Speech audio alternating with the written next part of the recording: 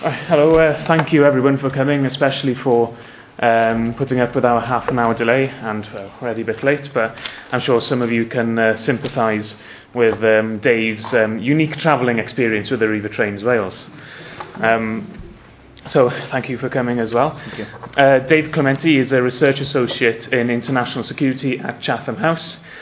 His expertise obviously includes cybersecurity, but also British and American defence policies and transatlantic security issues.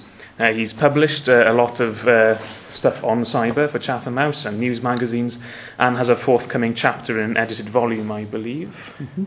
And he's also appeared regularly on broadcast media as well as a specialist on cybersecurity. I'd like you all to give him a very warm Aberystwyth welcome. Thanks. To come and give our annual lecture.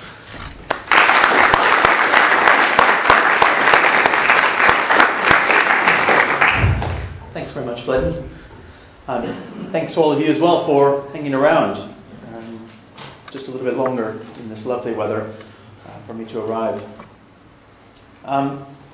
Thanks, first of all, to the Security Research Group for bringing me here today, and to the university, to Glenn in particular for facilitating all of this.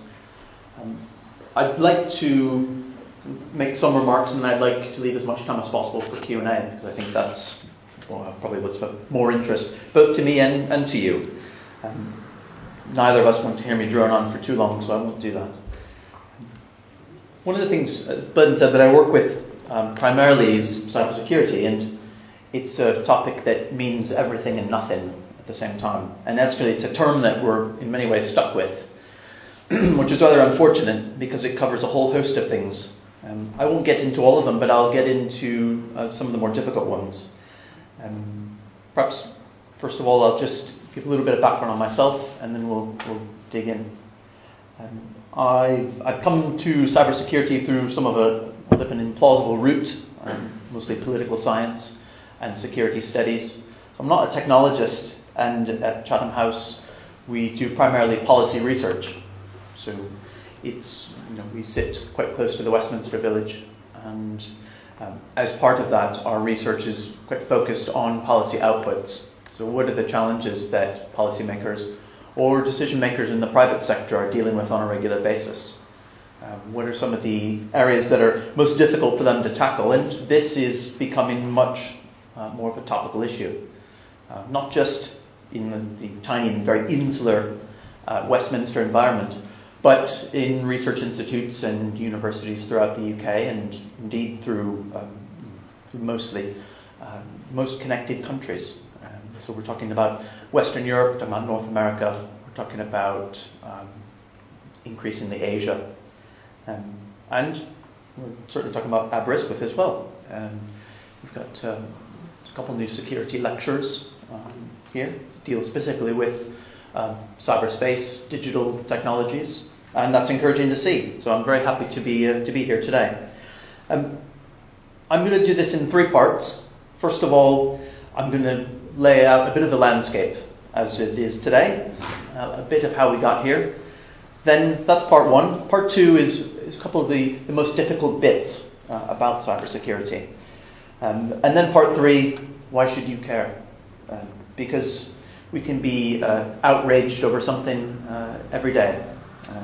We can be spurred to action, spurred to advocacy. We can be prompted to care about a whole host of things, but at what level is this worth caring about? I think is a fair question. You can't escape bigger and bigger headlines all the time. I would encourage you to ignore most of those when it talks about nefarious hackers doing speculatively very scary things. So it's worth touching on that. This is something that policymakers actually deal with all the time. How to balance the pressure to do something on one hand versus their perhaps lack of knowledge on the other. And indeed, lack of knowledge, not just for them, but for most of their advisors on so many of these issues. It's difficult to understand. It's difficult to bridge the gap between the policy world and the technology space, to actually give policymakers informed guidance on how to approach some pretty momentous issues. A year from now, the government has an initiative to go digital by default with all of their government digital services. So you're talking about things, the super tanker that is the NHS, putting those sorts of services online increasingly. And by April 2014, new services will be digital by default. So we're talking about some big decisions that have implications for all of us. I won't get ahead of myself too much here. Let's back up just a step and first look at digital immersion, part one. And the level of connectivity that we're experiencing has expanded dramatically. In some ways, this has crept up on policymakers. In reality, if you step back, it's often been a smooth progression. The informal concept, I suppose, that is known as Moore's Law tells us that computing power will roughly double in power every 18 months. It's not a law, but it might as well be. It's held true for about 35 years now. And it's unlikely to change, probably at least in the next decade. So things are getting faster. It's becoming easier to connect them. In 20 years, so since the beginning of the public internet as we know it, we've connected 2.3 billion people. It's a third of the world's population. If we go back, we can go back much further and look at networking beyond that. And that certainly existed, and some in the room are probably a bit familiar with that. Time sharing on mainframe computers in a corporate environment or in an academic environment. Email before there was the internet as we know it. But for most of us, we go back to 92, 93, maybe 94 as the beginning of the public internet as we know it. And at that time, roughly, say 94, 20 years back, about 2.5% to 3% of the UK population was online at that point in time. Since then, it's up to about 74%, roughly. We'll probably never go above 95%. Very few technologies, whether it's telephones, mobile phones, televisions, transistor radios, you don't usually get above a 90 to 95% penetration rate.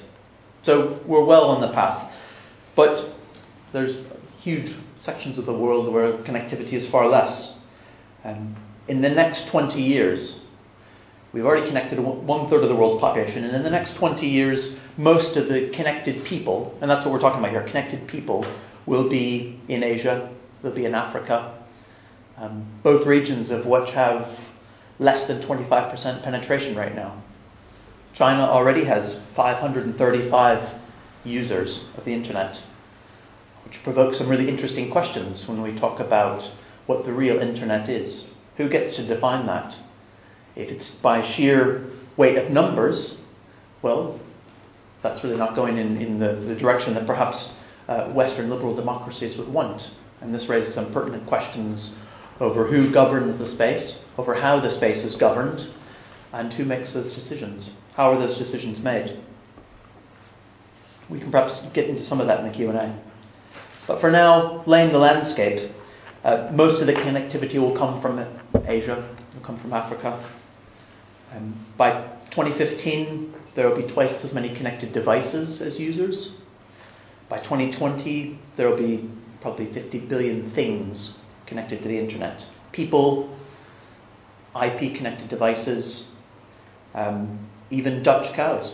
There's a herd of Dutch cows which have wireless health sensors attached to them. And they can wander over the hills. And these sensors will feed back little bits of information to their owner, letting them know how the cows are doing. And each cow generates about 250 megabits of data per year.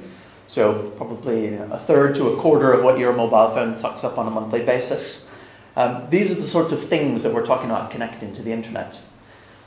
If you go out to a showroom and buy a mid-range new car today, it will probably have some sort of satellite uplink that allows it to talk back to its maker, let it know how efficient the engine is running after 50,000 miles, how the brakes are wearing, when you might need to bring it in for a service. All these sorts of things are what we're connecting to essentially the same network, the public internet.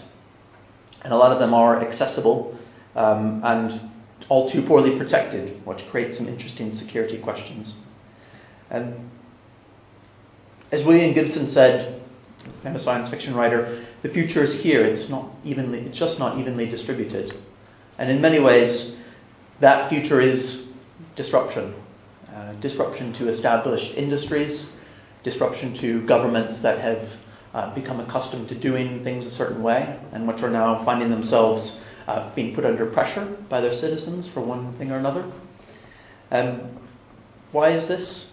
In part because technology in almost all aspects, but particularly in the consumer space, in what you and I go out and buy on the high street, it's becoming smaller, cheaper, it's probably becoming faster, but it's becoming good enough to use. It's not perfect. There are numerous flaws, but there's a reason that most of us use Skype. It's not flawless. It often goes down. It gives us problems, but it's good enough to do the job, and it's cheap enough. So there's that price point. It doesn't have to be perfect, and nor should it. So all of this is kind of laying the landscape for the security problems that we'll dig into here. And most of this comes out of the consumer space. There's a real imbalance of incentives that create problems for governments when they want to try and make this space more secure. So what we'll look at next is some of the hardest bits that we face in this space. When we try and make decisions, when we try and do it at a macro level, we start to pull the problem apart and realize that there's so many competing interests that it's incredibly difficult to make progress across the whole space. Instead, you have to slice it up very narrowly. You make space here.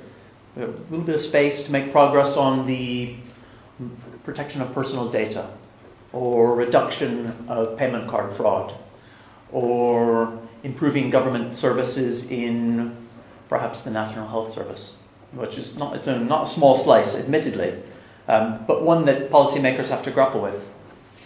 So when we talk about security problems, what are we actually talking about? In many ways, there's been, over the past probably 6 to 7 years, a significant increase in sophisticated and patient criminal activity, to the level that these organizations are able to fund their research and development out of their revenue stream. What that means is they're so profitable, they're easily able to continue to do research and development and improve their malicious tools out of their revenue. It's not a problem. If I'm an aspiring young hacker with a low level of skill, I can easily go out with £1,500, perhaps less, and buy a pretty sophisticated toolkit which will help me to defraud all of you bit by bit. And if I have trouble using that because I'm not a very sophisticated user of technology, then these organizations will provide 24/7 customer service for me. These criminal organizations will provide that to their users who are experiencing trouble defrauding all of you. So it's becoming increasingly sophisticated, and why not? It's a growth area. You would expect them to move into this space. And this is causing problems when, actually, I'm not really interested in defrauding you because perhaps the UK banking system is, it causes me more problems, and I'll turn my attentions to Ukraine. Maybe I'll go to Latvia or perhaps Spain and focus my attentions there, so that when they're defrauded, when I give them trouble, it's incredibly difficult to actually get the law enforcement to cooperate. First of all, to understand that there is a problem. First of all, for UK law enforcement to say, we think somebody from here has been attacking you. To actually have that conversation is incredibly difficult, and this is a real problem. There was an operation about 1.5 years ago where UK police, the Met, collaborated with a number of law enforcement agencies across Eastern Europe to crack down on one such banking fraud organization. And actually, it was quite interesting. One of the things the Met said was that out of this, they were able to do the forensic work. That took time. They were actually able to figure out who to go for in Eastern Europe, and several countries in Western Europe as well. But actually, their problem was a very classic law enforcement problem. They had to get a judge in each jurisdiction to issue a warrant so that the knock on the door could all take place at the same time. So in some ways, our technical problems are growing. Law enforcement agencies are staffed. They're equipped for different problems. But in some ways, these are very classic. Some very classic and traditional problems remain, which won't go away. They're just, on top of those, layered a whole host of technical issues, forensics in particular, that take time and are incredibly expensive, which isn't actually a very great moment to be spending money on those sorts of things, or actually making the argument to be spending money on those sorts of things now. We're about to have another round of cuts here in the next spending arrangement, and the Treasury will be salami slicing even more. So the Met and others are trying to prove their worth and making the case for how much harm they've managed to prevent. It's a pretty tricky measure, harm prevention, by any stretch of the imagination. So it's a pretty fraught discussion, and it's a growth industry for the bad guys. We've seen a lot of compound attacks and derivative attacks. So what do I mean by this? Attacks that attack you to get to you. You hold cryptographic keys to certify a host of websites. I'd like to take one of those and defraud you as an imposter. And so compound attacks like that are becoming increasingly common, a sort of keys to the kingdom attack that opens the door. Attack one over here to open the door over there. Quite a lot of that. And then it's impossible to have this discussion about cybersecurity without actually talking about state-sponsored espionage. And this is, you can't hardly go 3-4 days without seeing this pop up in the news, particularly in the US, for better or worse. And essentially this is a very difficult discussion between NATO countries, particularly the US and the UK, and Russia and China. Almost not just political differences, but almost ideological differences. So I would probably boil it down at its basic element to a disagreement over what is considered acceptable in the area of state espionage, where NATO countries would generally tend to say that we can conduct espionage, we all do it against other countries, and sometimes we do it against each other, but we don't do it in furtherance of commercial objectives. So the state doesn't spy to help our defense companies, or our telecom companies, or our energy companies. So the state doesn't spy on behalf of the private sector. And we've always done it that way. It's more or less agreed upon. China's come along and doesn't necessarily agree with that, and has done some fairly vigorous state-sponsored or state-sanctioned hacking against companies around the world. And that's caused a real difference. As you can imagine, that's about as fraught a discussion as one can have. And the inducements to change behavior are slow in coming. And not just because China holds $1.3 trillion in US debt, but because the interdependency between major economies is to such an extent that it's very difficult to separate what is actually where the public and private sector begin and end. So if I asked all of you to hold your phones up in the air or to look on the back of them, everyone that has an iPhone would see that it's on the back of everyone. It says, designed in California, made in China. So what part of that is foreign and domestically produced? Where do you draw the line? We're talking about protecting global supply chains. We're talking about protecting something that seems to be no beginning and no end, where every major tech company in the world has multiple factories in China.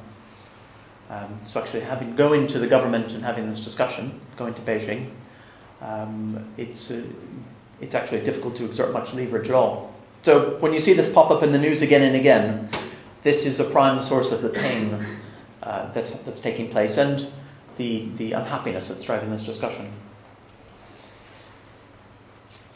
At a kind of a macro level, when we're looking at what is so difficult about cybersecurity in some ways we're looking at incompetent systems. We're looking at complex adaptive systems with a multitude of autonomous or semi-autonomous actors that behave in their own way, and together they're more than the sum of their parts. Together they create things that none of them individually could create. And indeed, some of them together they create some things that you might not expect them to create. And you don't need to belabor social media great deal, but the prominence of social media in a whole host of areas would probably have been difficult to predict 7 or 8 years ago. And probably most of you have already forgotten about MySpace, but there was a certain level of disruption that occurred there. It's coming in, the old actor being disrupted by the new actor growing and expanding its plans over time to be far more than just a place where you could share updates and poke each other and like things, but actually positioning itself as a platform for Zuckerberg's awful phrase, frictionless sharing of everything, of all your data, of your whole timeline, of your life from birth till the last time you post something. So we're talking about a whole host of things coming together to form an incredibly complex system. A system that, in many cases, because it's predominantly owned and operated by the private sector, doesn't look past the next 3 months. It might look past the next financial year, but not really. Generally not. This financial quarter, this financial year is about as far as the system can look in most cases. And so it does. It optimizes in those loops, in those cycles, in those time frames. Governments do this in an electoral cycle. So 3, 4, 5 years. It's a longer cycle. And finding the points where those cycles actually overlap and where they touch each other, that's where progress can be made. But it takes a pretty astute policymaker to go knocking on the private sector's door and actually propose this in a knowledgeable way, proposing very targeted points of cooperation where things could actually get done, where you could go and have a conversation with Microsoft, perhaps. Microsoft's a bad example because they have a lot of experience doing this, but perhaps a smaller tech company where you could go and knock on their door and say to them, you're probably the next big thing, Flickr, Tumblr, etc.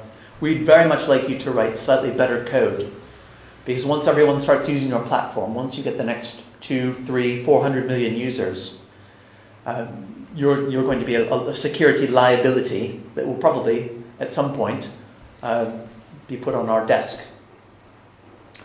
The insecure code you're generating. And think of this in so many, across not just the big names, but across the big social media names, but across all the small tech players as well.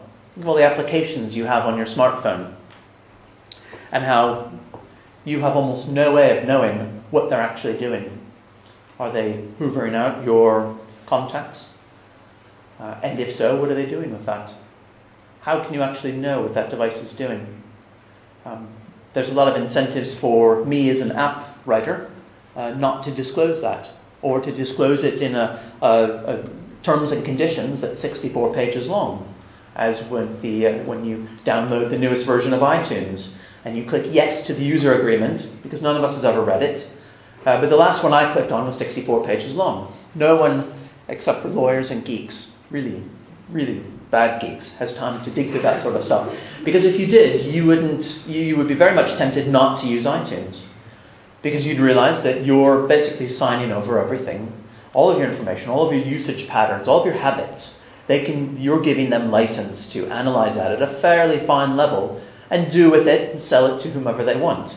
Problem is, though, you've said yes to that the last 10 times for iTunes, so you're pretty well bought into their system. So you're not going to click no. You're going to click yes and grit your teeth and try not to think about all that, because it gives you something you want.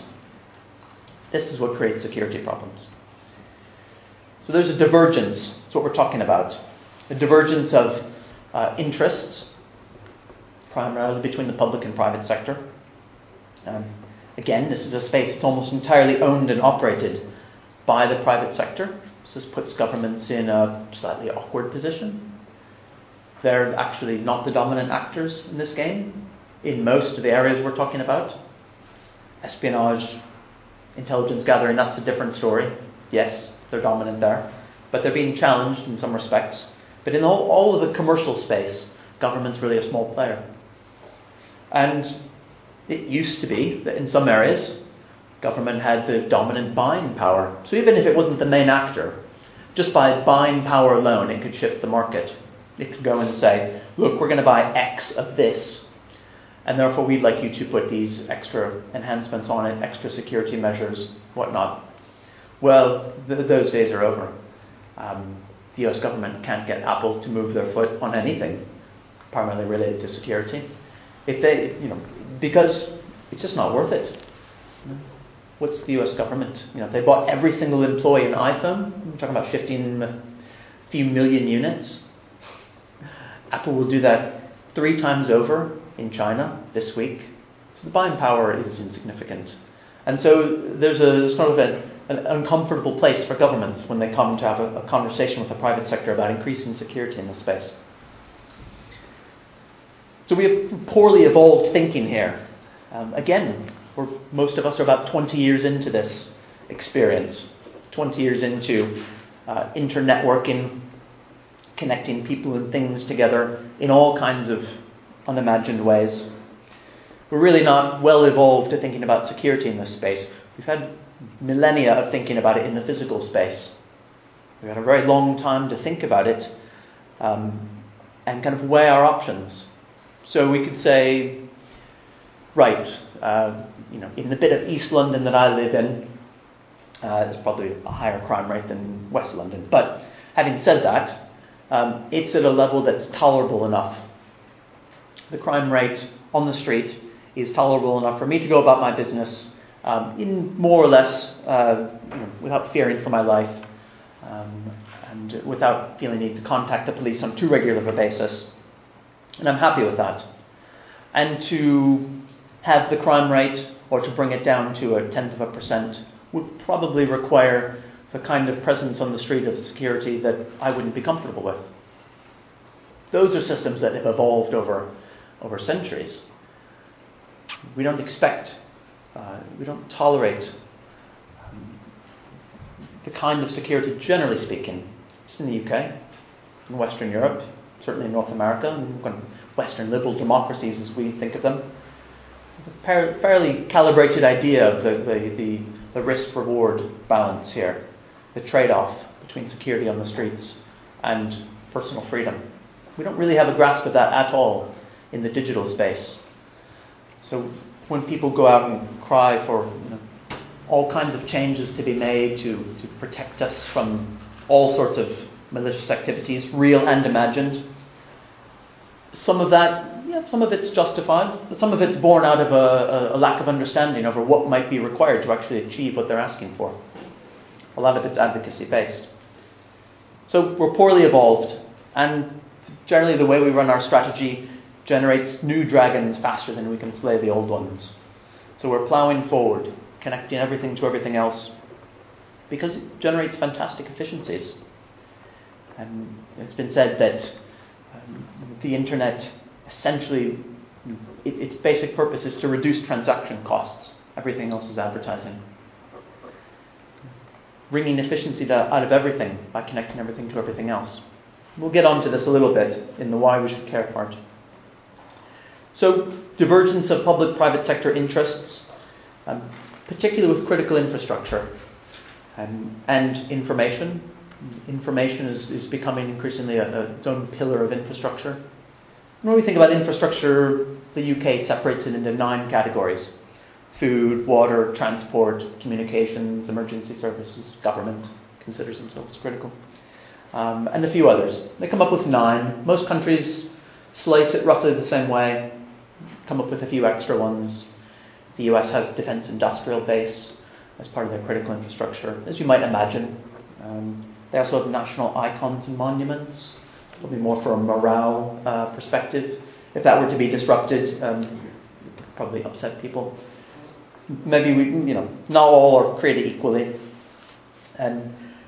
But again, as I mentioned before, the private sector owns and operates almost all of this. Even in government, the level to which internal services are being contracted out. When it goes wrong, it can tend to go wrong in bigger and bigger ways, in ways we might not imagine. So some of you might have been experienced slight disruption last year when the RBS NatWest snafu happened, when they tried to run an end-of-the-day batch processing for their entire system, as they do every night. GMT. So something went wrong, and the files were corrupted, and most of their customers in Western Europe couldn't access their accounts for between 2 and 3 days, and this caused no small amount of chaos. If you're a budding homeowner trying to close on your mortgage, or somebody stuck in Mallorca trying to get home. These sorts of things come from a highly optimized system. And there were suggestions that they may have outsourced a few too many jobs outside the UK, and in doing so lost some of the institutional memory, the institutional knowledge that had kept these systems up and running for so long. And many of these systems run on fairly vintage programming language, if any of you have ever written in COBOL. So we're optimizing these bits of critical infrastructure. And information is becoming its own bit of infrastructure. A lot of the data that we're talking about, because it's really, it's ones and zeros here, when we're talking about connecting civil nuclear power plants to the internet, which is something that should never be done, but is altogether happening too often, and often in unrealized ways. This data often is more valuable than the networks that it transits over. So there's a question for companies to actually think about what percentage of data, I actually ask this quite often, what percentage of data does your company hold that actually generates its strategic value? What do I mean by that? I mean, BP has its world headquarters on the other side of our square in St. James's. And the information they hold that's critical to their company, that generates its strategic value, is probably in the small single digits. It's probably less than 1% if you talk about their global network. Actually, getting the Chief Information Officer, the Chief Information Security Officer, to boil that down, to figure out what it is they really need to protect, because this is about prioritization at the end of the day, is a really difficult discussion. And it crosses jurisdictions. It goes around the globe, wherever BP goes. What kind of information might that be? Probably strategic plans, probably samples taken from exploration off the coast of West Africa, probably negotiations based on samples on exploration they've done around the globe. Those sorts of things, pretty small percentage. But it's the kind of stuff that you wouldn't want to go walking. And it's the kind of stuff that's increasingly hard to hang on to or to keep track of. So Microsoft's developers develop enhancements to their source code around the clock. It's an ongoing process. It's always occurring. And they'll trade code from one developer to the next as the sun rises and sets. And they'll often do it on the go, out of the office. It's a huge challenge for them. It's not the whole source code, but oftentimes that's not, you don't need to lose all of it to actually cause trouble. So this sort of access and identity management, knowing who has access to what, is a huge question for any even mid-sized company. Beyond a couple hundred employees, knowing who has access to what, and actually calibrating that. The companies that are really good at this can do this, can revoke your global credentials within 15 minutes of firing you. But that's pretty hard to do. That takes some investment. So the disgruntled employee walks out the door, yes, with their box of stuff, but also with a USB stick that's worth a hell of a lot more. And actually getting a grip on that is really, really hard. So I mentioned old programming languages earlier. So malicious, disgruntled employees are one thing. Working on, keeping our stuff running around the clock on really old infrastructure is another. there are North Sea oil platforms, bits of which still run on Windows XP. That's a scary thought. Okay, you'd expect those to be fairly isolated systems, but Microsoft is about to phase out support for XP next year, and for a very good reason. It's absolutely riddled with holes and has had the better part of a decade for every industrious hacker to poke holes in it. It's not the sort of thing you'd want to be running an oil platform on. Things like civil nuclear power plants. I think the last time, it was, probably correct me if I'm wrong, 93, 94 was when Sizewell B went critical. And that's the last one the UK's turned on. There's other ones though that are still running and have been running since the mid-70s. Those are, you're talking about legacy systems. You're talking about a system that has to have near 100% uptime. So you can't turn it off to update the operating system. So what you do is you layer sensors on, you update bits of it over time, and what you end up with is a hodgepodge of the really old, the really new, and everything in between. And then your security officer has to figure out how to make sense of that. First of all, to actually make it talk to each other and communicate. Second of all, to make sure nobody who isn't supposed to can talk to it and communicate with it. So these are questions which are going to keep us occupied for a very, very, very long time. At the same time as we're connecting new users, new devices, the other 2/3 of the world's population.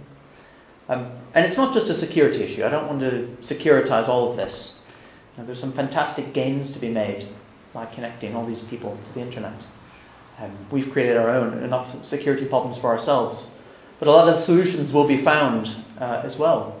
A lot of the ingenuity, the innovation in the next billion, the next 2 or 3 billion people that we connect. Either way, it's going to happen. But it's not. I don't want to securitize this too much, to make it seem too much of a gloom and doom scenario. I guess the last point I would make on why is this so hard? Again, goes back to this fundamental difference of incentives.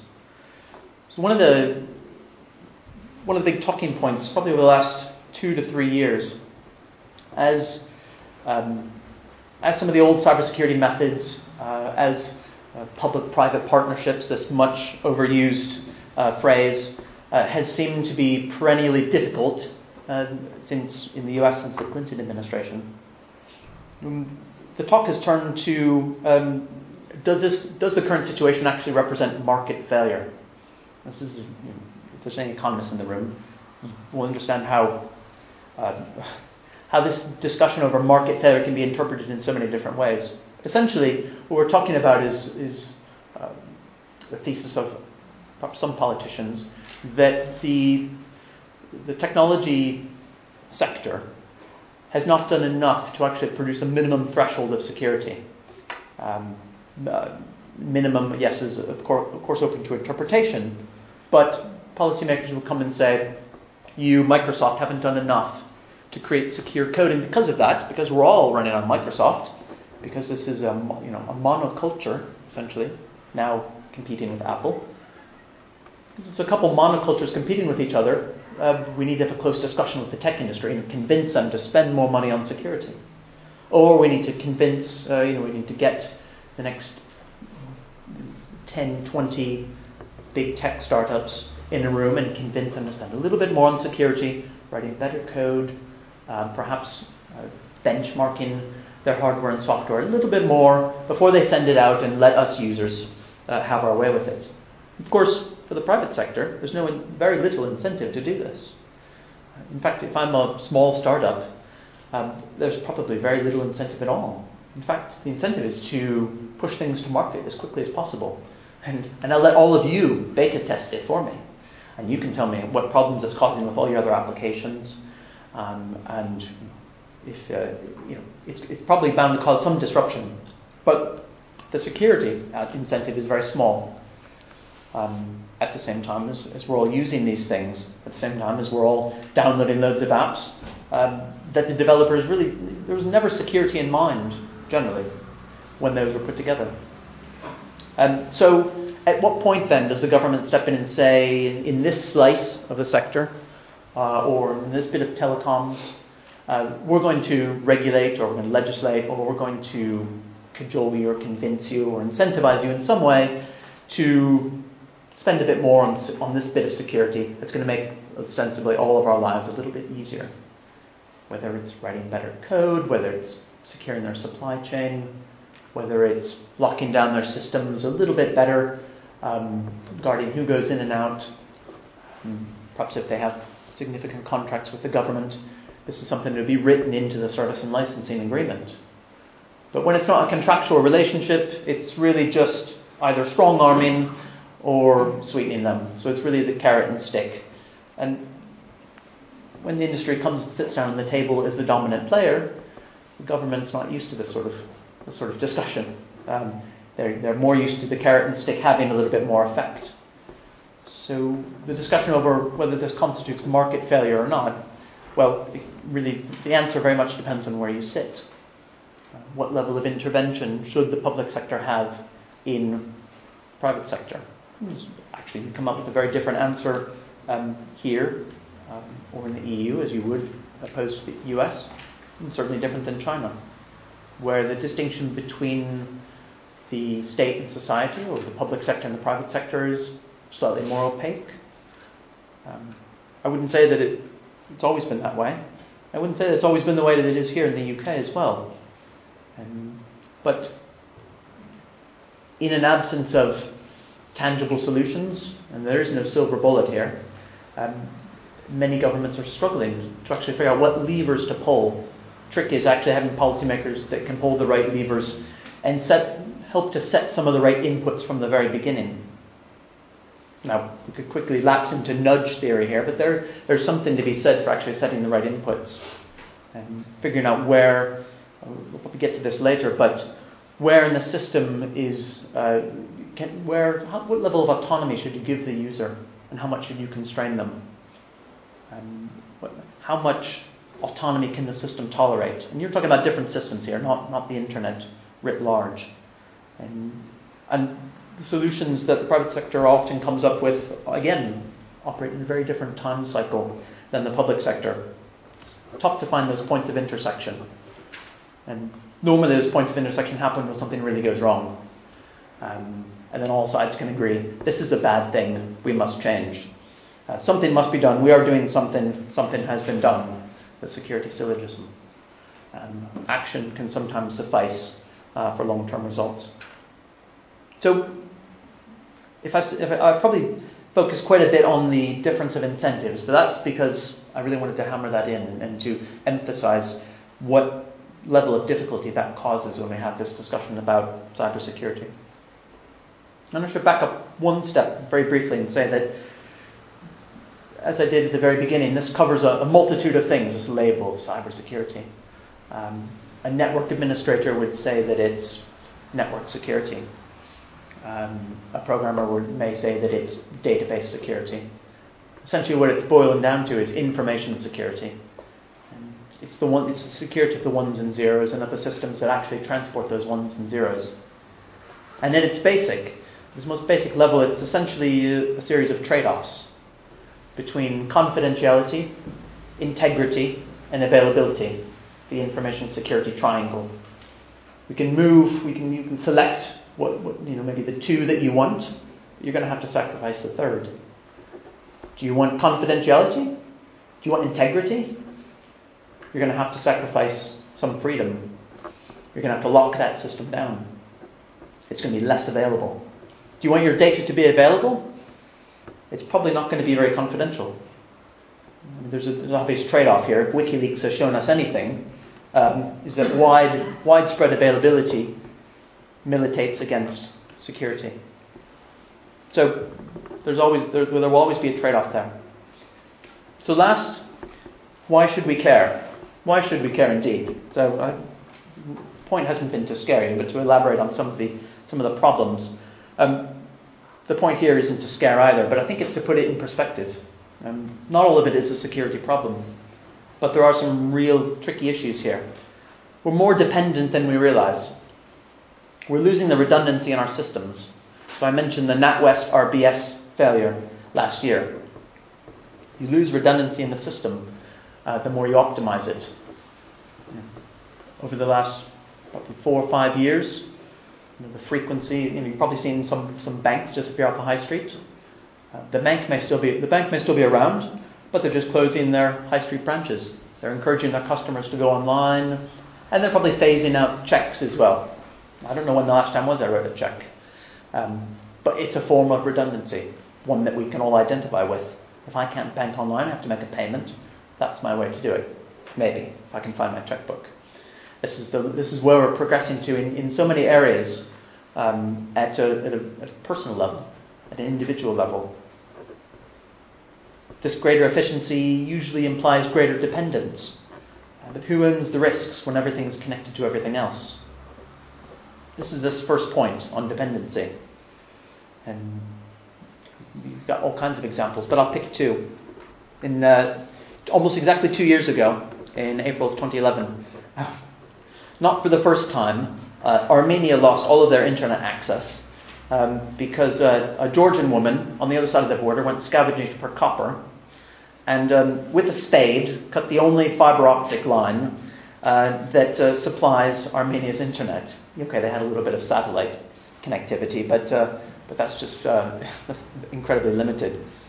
Essentially, 99% of Armenia's internet access was cut off because one woman in a spade stabbed at a cable, hoping there was some copper inside, and she was disappointed. But Armenia was disappointed as well. And I asked my colleague about it when this happened. Apparently, it wasn't the first time it happened, which actually is somewhat of an indictment. How many times does that have to happen before you say, lay a second cable? I'm not sure things have improved in the past 2 years, but that's the sort of thing we're talking about when we're talking about redundancy. That's the sort of thing where you'd want a little bit of redundancy, and you probably want to spend taxpayer money to get there. GPS. This is a great one. GPS does 3 things. It does position, does navigation, and does timing. Most of us know it for the first 2. Where am I now? How do I get from here to there? And that's kind of where it begins and ends. But GPS does a third thing, and that's timing. It provides very precise, very, very precise timing at an atomic clock level and at a global level. This is particularly useful for the financial industry, which relies on GPS for nearly time, very precisely, nearly 100% of its financial transactions. So that means if I'm exchanging, pounds, 10 million pounds, into yen, that's going to get me a different rate of return now or 1 second from now. And I'd very much like to have that stamped very precisely. I'd like to know exactly when that transaction is taking place. And this happens, we're talking about trillions in liquidity that's being timed at an atomic level, and GPS is doing this for us. Most of us don't realize this. The Met Police operates 2 small units that keep a very close eye, A, on the central London area, and B, on everything coming in over the channel. Because if I'm a white van man who really wishes to drive a few 100 miles extra, more than I'm supposed to, chances are my van's probably being tracked by GPS now. It's probably got something on the top, something inside, that shows my employer where his fleet is at any given moment in time. But if I want to take a break, or if I want to drive a few 100 extra miles, I can buy a very, very cheap GPS jammer online, which may be moderately powerful, but it could be quite powerful indeed. And I flip the switch, and my employer can no longer see where I am. Of course, if I drive that to the centre of London, that's going to cause havoc, because that's going to block signals for a number of the banks, and general havoc will ensue. So Met actually has a couple of units keeping an eye out for these sort of things. This is the kind of dependency I'm talking about that we don't actually realise. We know pretty well the position and the navigation aspects, but not the timing. Timing actually does a lot more for us than we realise. Yes, the last point would be on security as a means to an end, as a necessary component of achieving economic, social, and political aspirations. We have a fairly poor understanding of the implications of our dependence at the moment. We're just getting started. We're trying to get a better understanding of it. But there's far more disruption to come.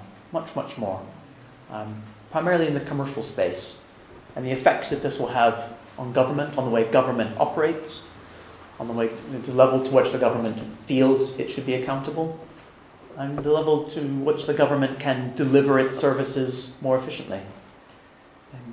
It's often been said that if you haven't paid for what you're using, chances are you're the product.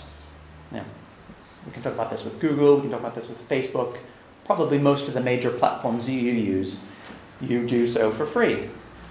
And I don't know when the last time I was paid for my email. It's been quite a long time. Probably because we are the product, and indeed we are. So it leaves us feeling a bit impotent or a bit stranded when, say, Facebook changes its privacy settings for the 300th time, exposing things that I didn't want to be exposed. Or perhaps Google gets rid of Google Reader, for any of you feeling the pain of losing Google Reader next month.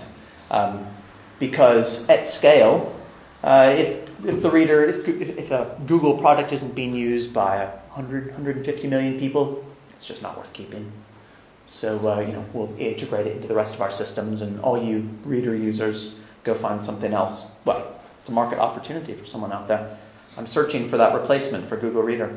You are the product, though, in this system. Understand that when you get upset over these changes. There's far more disruption to come. Some of it will come in the privacy aspect. That's a growth market in itself. Holding these organizations accountable for how they use the data that they hoovered up when you clicked yes to their 64-page user licensing agreement. Hard to think about this soberly, though. I guess this is my closing point. It's very difficult to think about this soberly because it's really easy to be A, scared, or B, outraged, or C, titillated by all these things that are going on in this space. Will Google Glasses make you cross-eyed? I don't know, but I don't need to read any more articles posing this question. Questions to which the answer is no. Yes, that one. Will hackers from insert your bad guy here crash the UK's power grid? No. Very unlikely. No single point of failure. But there are endless gallons of internet ink to be spilled discussing these sort of worst-case catastrophic scenarios. So it's very difficult to think about this soberly. And I guess my last point would be, one of the great things about this space is the ability to innovate without permission. If I'm a young aspiring programmer, I can go write a program. I can go write an app. Maybe I'll get Apple to put it on iTunes, and maybe I'll make a few pounds out of it. The ability to do this in so many areas, because it's just code, it's just ones and zeros. The ability to do this is actually what gives me some hope. But at the same time, it's what scares governments and established industries. This permissionless innovation. I can go and do pretty much whatever I want to do. Coding, as John Naughton at Cambridge said, is about the closest thing to magic that we've created. It's pure thought stuff. If I can think of it, and I can write it, I can do it. And I can integrate it with everything else out there, and I can make it do something interesting or fantastic, or quite trivial. But I can perhaps make a few pounds out of it. It's the closest thing to magic that we've yet developed. And that makes a lot of governments nervous. What worries me is less the thought of some inspiring young hacker attempting to bring down bits of the critical infrastructure. Worries me more to think about governments and corporations seeking greater levels of access into my life, correlating all the various strands, putting together my legal records, together with my health records, together with my educational records, cross-referencing those. Think of all those as sheets of paper or panes of glass stacked up one in front of the next. All the different aspects of your life, and drawing a little line all between those, drawing a thread between those to develop some sort of correlation about you, whether it's to sell you something. The days of imagining the Minority Report advertising scenario is far-fetched. Those days are long gone. Soon it will be the case that when I walk past a a billboard, my smartphone will talk to it, and it will read my information, perhaps what I've chosen to make freely available, and the billboard will try and sell me what it knows I've been shopping for. That kind of precise, targeted information. Now, we give up that kind of data freely because usually it gets something good for us in return. It points us towards a book or points us towards something else that we didn't even know we wanted. But now we very much do want it. We're willing to make that trade-off in the commercial space. In the governmental space, oftentimes we aren't aware of the trade-offs we're making. And I think that's where there's quite a difficult discussion that will be had probably over the next decade as we wrap our heads around privacy, what privacy actually means in a whole host of different areas. I probably couldn't say it any better, but the author Cory Doctorow put it quite well. I'll close with this. He said, regardless of whether you think these are real problems or hysterical fears, they are nonetheless the political currency of lobbies and interest groups far more influential than Hollywood and big content. Every one of them arrive at the same place, asking, can't you just make us a general purpose computer that runs all the programs except the ones that scare and anger us? Can't you just make us an internet that transmits any message over any protocol between any 2 points unless it upsets us? And I'm quite happy to say no, because the ingenuity, the permissionless innovation that have got us this far, I think will continue. We're going to see far more of that, and I'm actually fairly optimistic. Despite these security issues, despite the problems we're dealing with now, all of us are users of this space, and for very good reason, because it's given us something useful, perhaps many, many useful things. So for that, in that respect, I'm fairly optimistic. Not complacent, not unaware, but on the long term, optimistic. Thanks very much.